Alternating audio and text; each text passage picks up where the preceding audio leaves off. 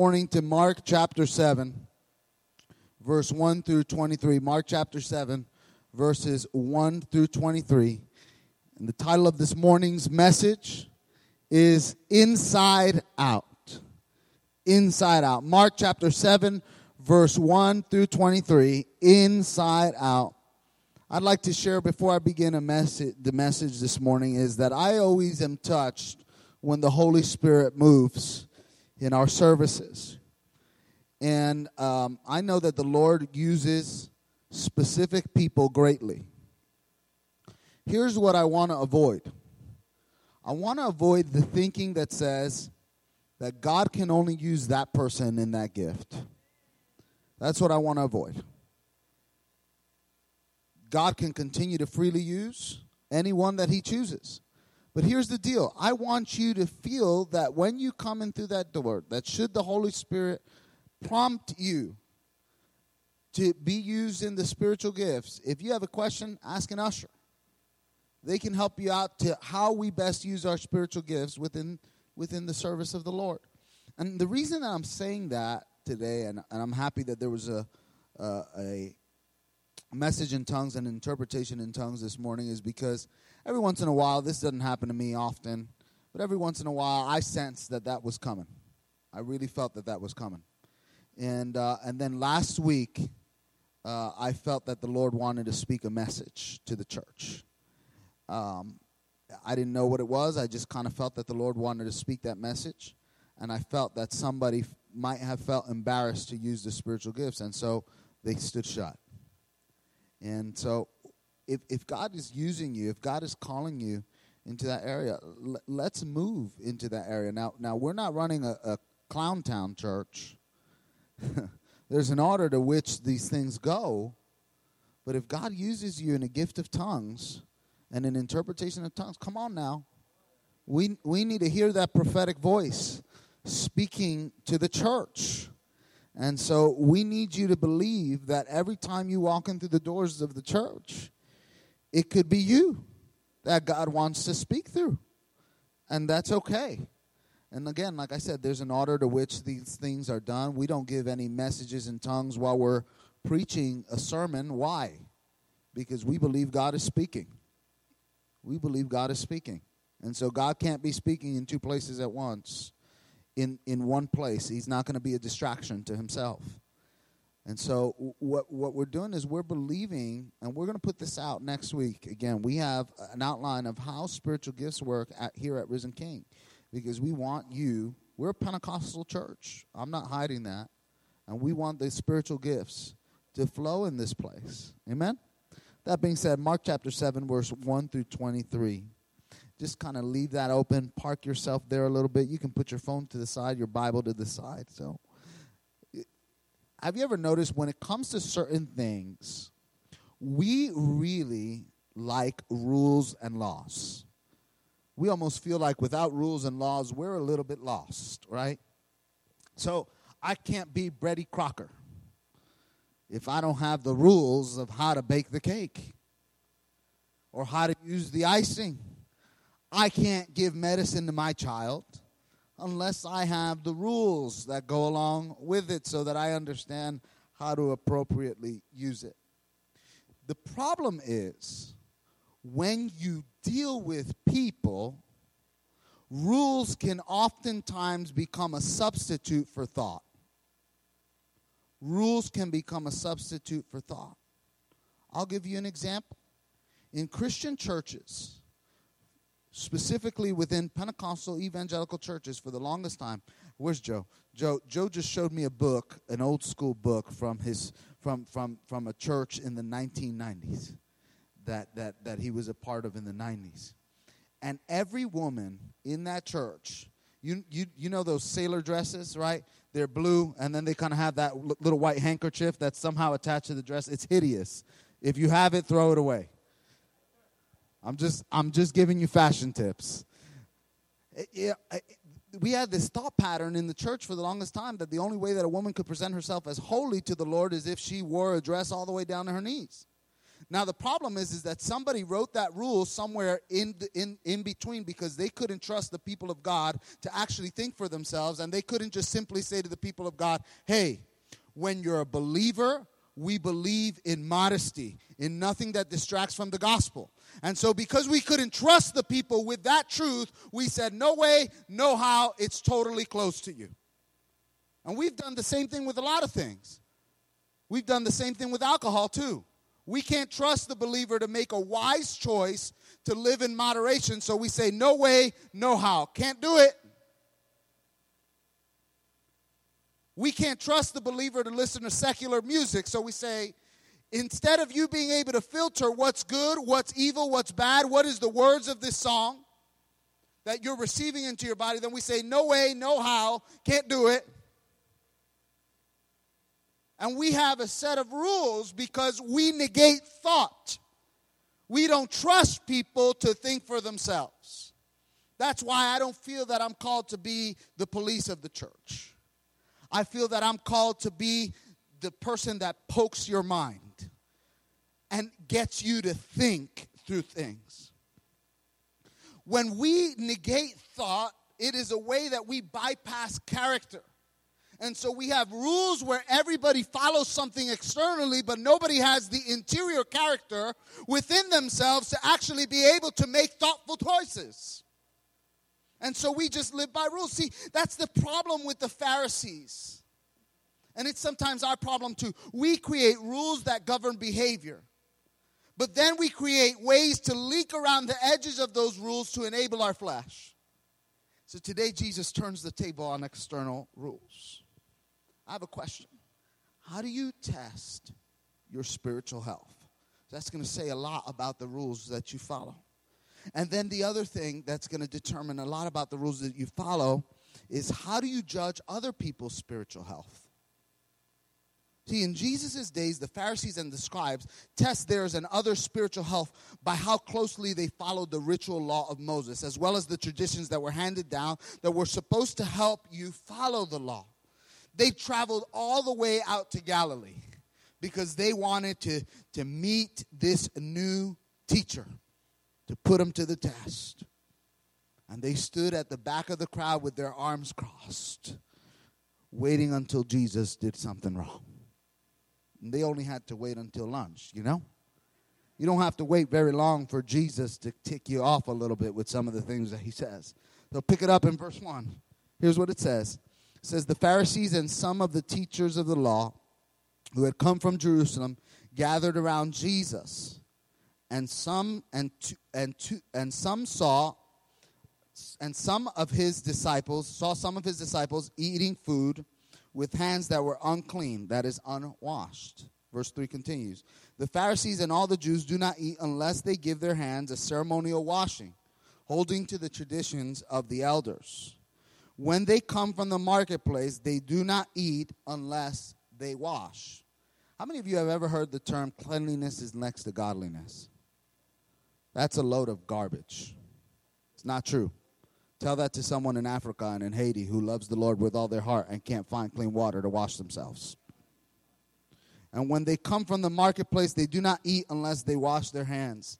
And they observe many other traditions, such as the washing of cups, pitchers, and kettles. So, listen to this. Apparently, the Pharisees in the marketplace would immerse their hands in water, then have pure water poured over them from a purified vessel. So get this.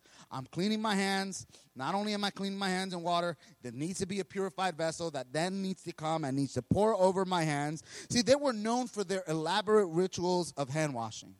Anything to be ceremonially clean. So as we're going to see, their insistence on ceremonial cleanliness overlooked the spiritual uncleanliness within them. Verse 5 continues on.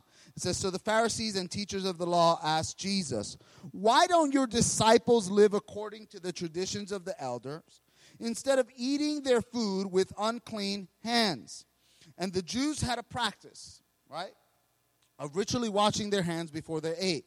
It only took a palmful of water, but it was to be sure that they would not be ritually defiled by anything that they ate. It wasn't from the Bible, but it had become the common ritual among the religious Jews. And the disciples didn't do it. And so they confront Jesus. Hey, I want to know why your disciples don't live according to the traditions of the elders instead of eating food with their nasty, icky, gross hands. And Jesus seems to be fed up with their attacks. And so Jesus bites back. See, we think it's crazy that the Pharisees would pick at Jesus for not following something exactly how they wanted it done. But don't we do the same thing sometimes? What about those who are incensed if you read any other version of the Bible than the one that they like? What about those who get upset and say that because you're a Democrat or a Republican that you can't be a Christian? Because there are folks that believe that. We have ideas. Don't we often put ritual above relationships? That's the problem of the Pharisees. They put ritual over relationships. See, the hand washing that the Pharisees were concerned about had nothing to do with disease. It had nothing to do with disease. It was about being ceremonially clean. You see, the Old Testament law described many different ways that a person could become ceremonially unclean. Touching a dead body, giving birth, having mold in your house. If any of these things happened to you, you were barred from temple worship until you had been declared clean once again. There were rituals and time periods for becoming clean once you had become unclean. See, the leaders of the people had rituals, and they wrote ones down to help people avoid ritual defilement. And after many generations of practice, these traditions were seen to be as much God's law as the things that Moses wrote down.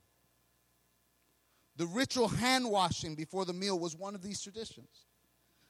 We do that by seeing cultural things and not being able to let them go. So we had several revolutions in the Christian church. The fight from hymns to modernity. The fight of whether or not we're going to do life groups or Sunday school. The fact or whether or not God's time is 11 a.m. or if it isn't. I've even had people tell me before, hey, the way we order our worship service, the Lord needs to be pleased in it. We got to do it this way. I'm going to tell you something. There is nothing written in the Bible about how we've got to do this thing. We get to be creative in that process. And the problem is that we attach these traditions and we attribute them to the mouth of God. And they're not. These things can sound silly to some of us too. I'm going to tell you something. Right? I think we're far enough removed that I could talk about this incident, right? I'm gonna help you out. We renovated this church, okay? We renovated this church, this beautiful altar, probably about 2 or 3 years ago, and we were in the renovation process. And so we did something. We closed this back end off right here. There's something back there. We closed that off. We had a cross right in the middle. And so during the renovation process, we pulled the cross down. I thought I was going to have a revolution in the church. People got nuts over something stupid. I'm not saying that the cross, please don't interpret it as that. I'm saying the idea that it needs to be here in order for us to be a legit church. Because if we're realistic about our faith, it ain't the cross, it's the empty tomb. So if somebody wants to buy a gold empty tomb and we'll put that back there, I think that's representative of our faith. That's the whole, we put these foolish things and we say church has got to be this way. Christianity has got to be this way. If you don't do it this way, then you ain't doing it right. If you don't do it in my church, you ain't doing it right. Well, guess what? I'm going to tell you something. There's Methodists, Presbyterians, Reformed, even Catholics, all these sorts of people that believe in Jesus, and guess what? They're going to be saved too. I'm not saying all of them. Some people are the frozen chosen. But I'm going to tell you what. We got frozen chosen in our church too, and in our denomination too. It has nothing to do with that. It has to do with how someone lives their life out for Jesus. These sound silly, don't they? They're also dangerous because anything that we hide behind in order to not make ourselves vulnerable to God will always keep us from God. We're fooled into thinking that by following the tradition, we earn points. By following tradition, we earn points with God. Can I tell you what? I'm going to share with you something. if we left the church in the same condition that it was in when I arrived and just kept on the machines moving exactly how it was, guess what? We would have the same 7 people up in here Sunday after Sunday. It doesn't work. And before long, the church would have died off. It would have closed its doors and it would have been over. We need to update. We need to move forward. We need to be strapped to doctrine, never to tradition. Strapped to the eternal truths of the Word of God.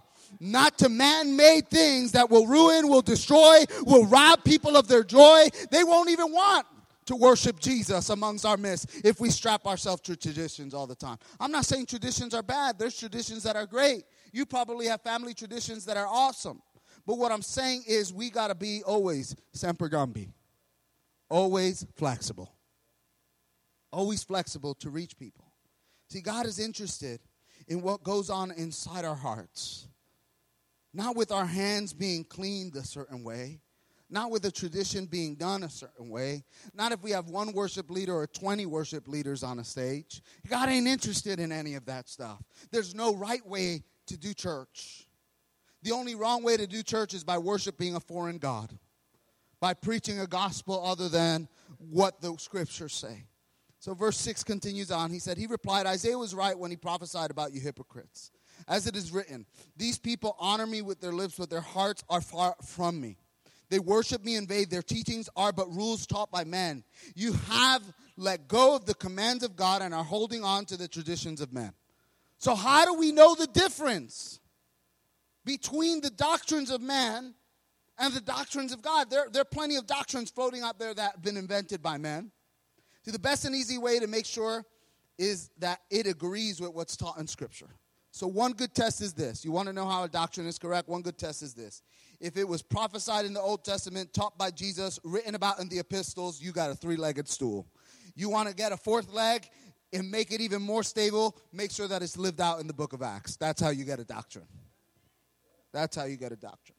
You see, believe me, there's many things that God commands us to do. Not laws, but living out the character of Christ by the power of the Holy Spirit in our lives. Jesus said that he had but one command for us. Love one another.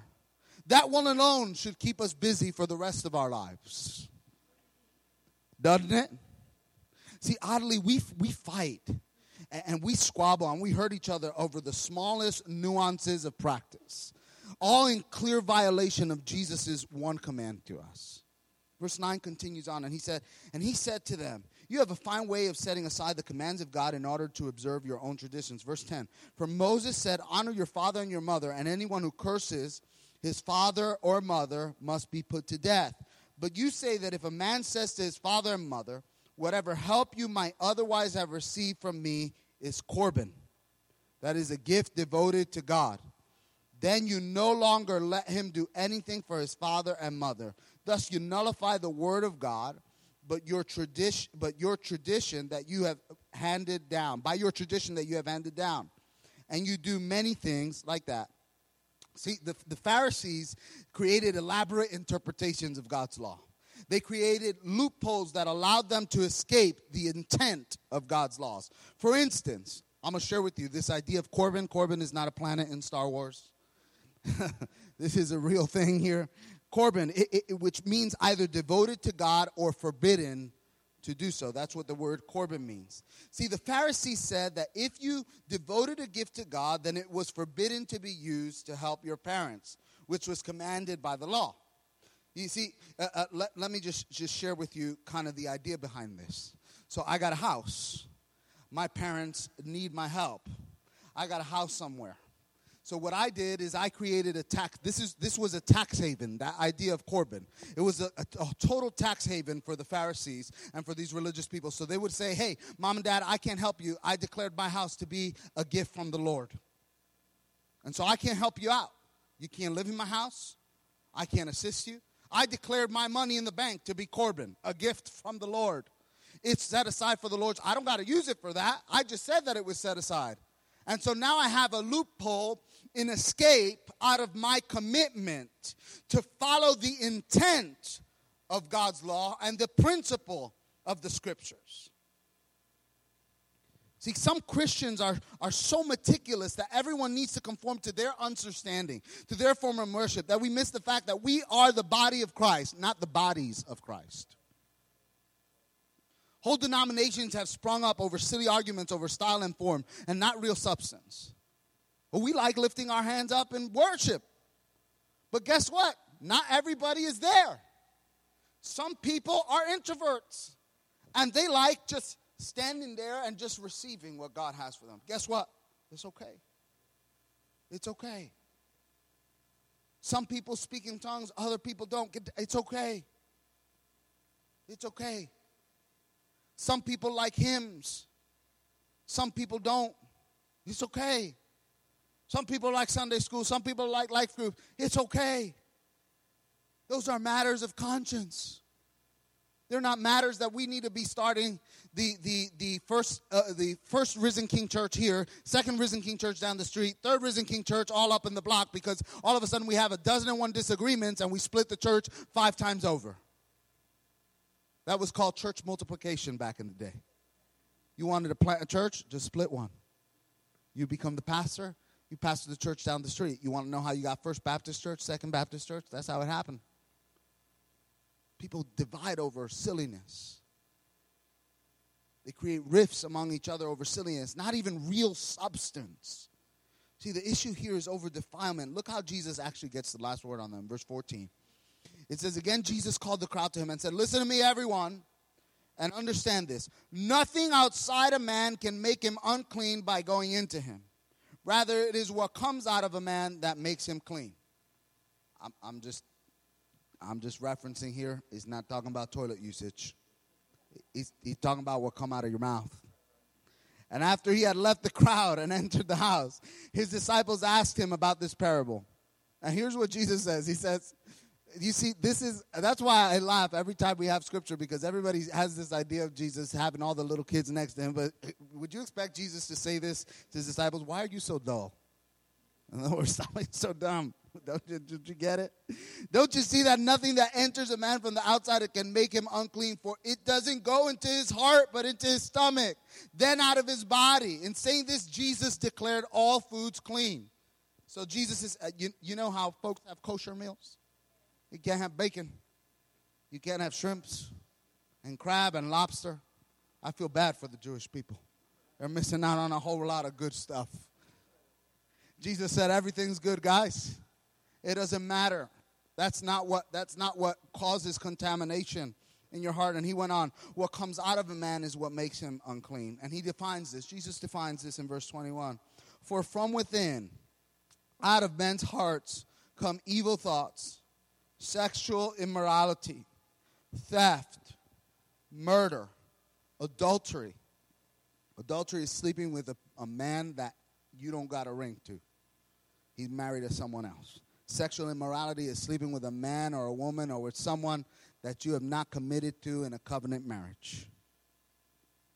Greed, malice, deceit, lewdness, envy, slander, arrogance, and folly. All these evils come from inside and make a man unclean. You see, the Pharisees thought that if you look good on the outside, then you were good on the inside.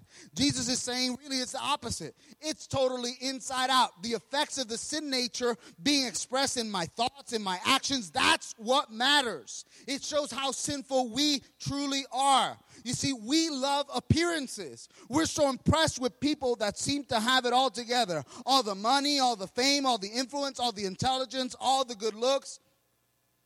And we pattern our lives after that. As long as we appear to be a good Christian, then we are. Jesus says, hey, that's not true. We've made industries out of this.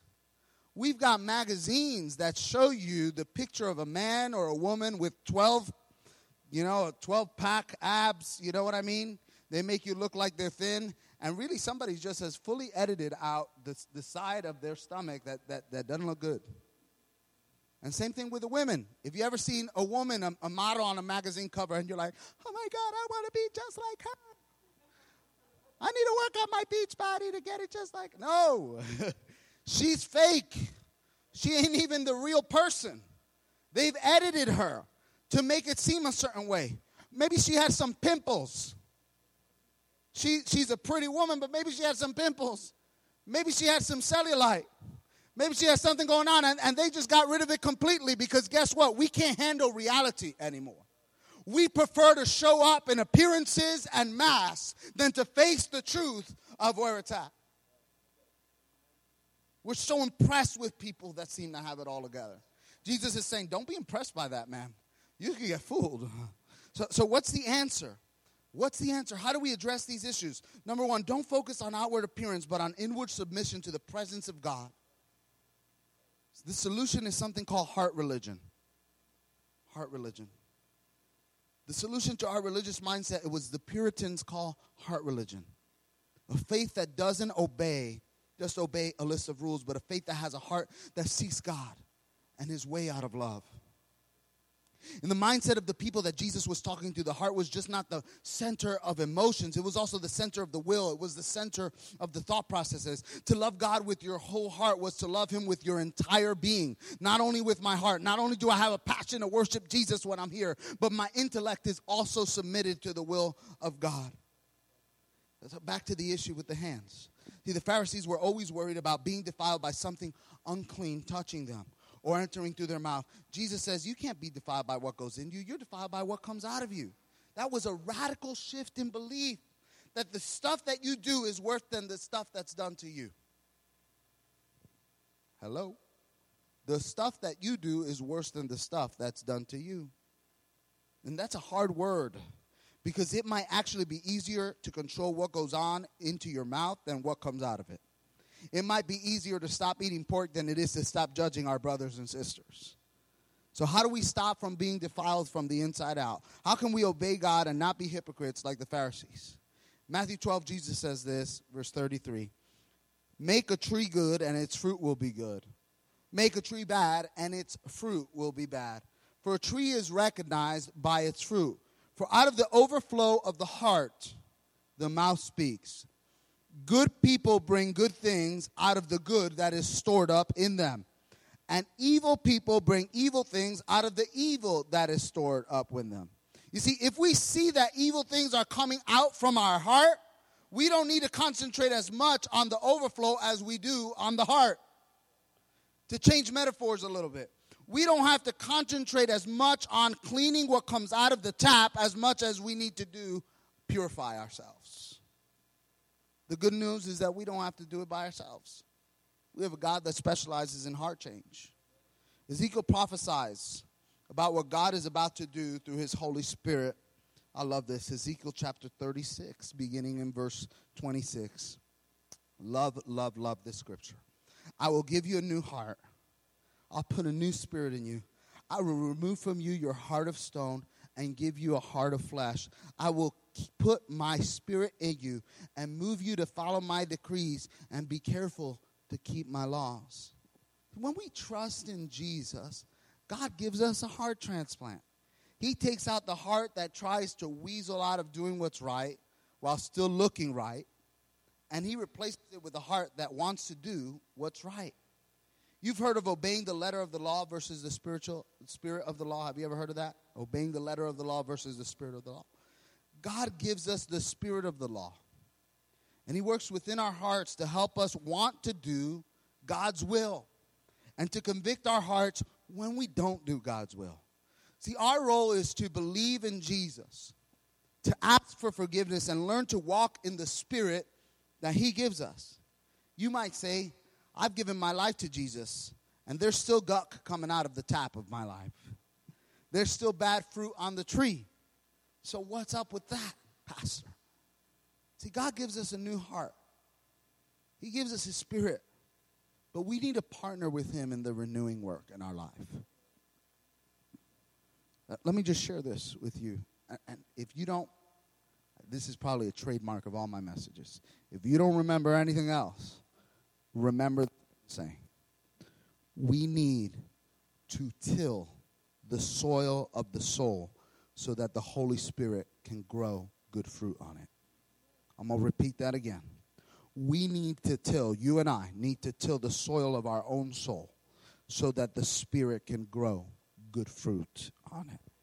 So as opposed to the list of nasty things that Jesus says comes out of our evil hearts, the fruit of the Spirit is love, joy, peace, patience, kindness, goodness, faithfulness, gentleness, and self-control. Galatians 5:22-23. And one of the main ways that we can till our soul and partner with what the Spirit has done is through the renewing or the changing of our mindsets. I'm going to ask our worship team to come forward. Romans 12, verse 2 says this: do not conform to the pattern of this world, but be transformed by the renewing of your mind. Then you will be able to test and approve what God's will is, His good, His pleasing, and His perfect will.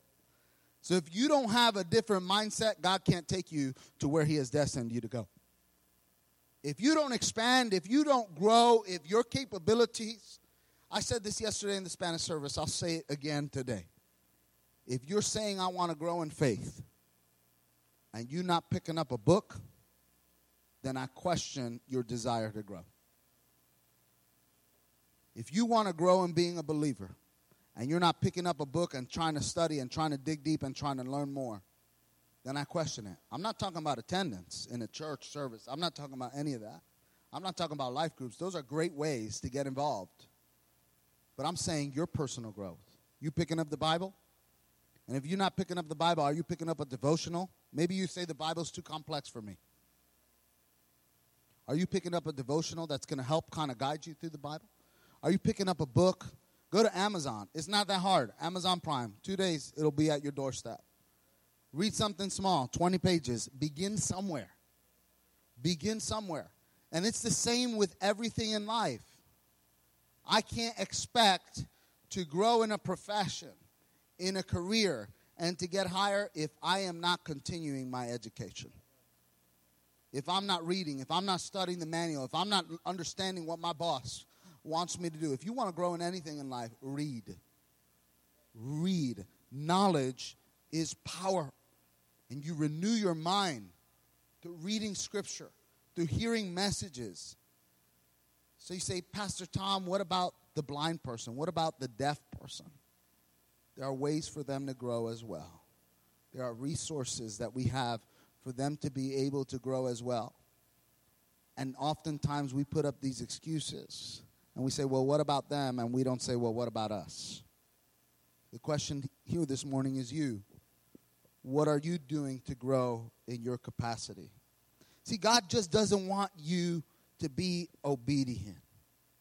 He doesn't want a few religious rituals added to your life. He wants all of you. God wants your heart, your soul. God wants your mind. God wants your strength. You see, true faith is obedience and worship driven by a heart of love. True faith comes from the inside out.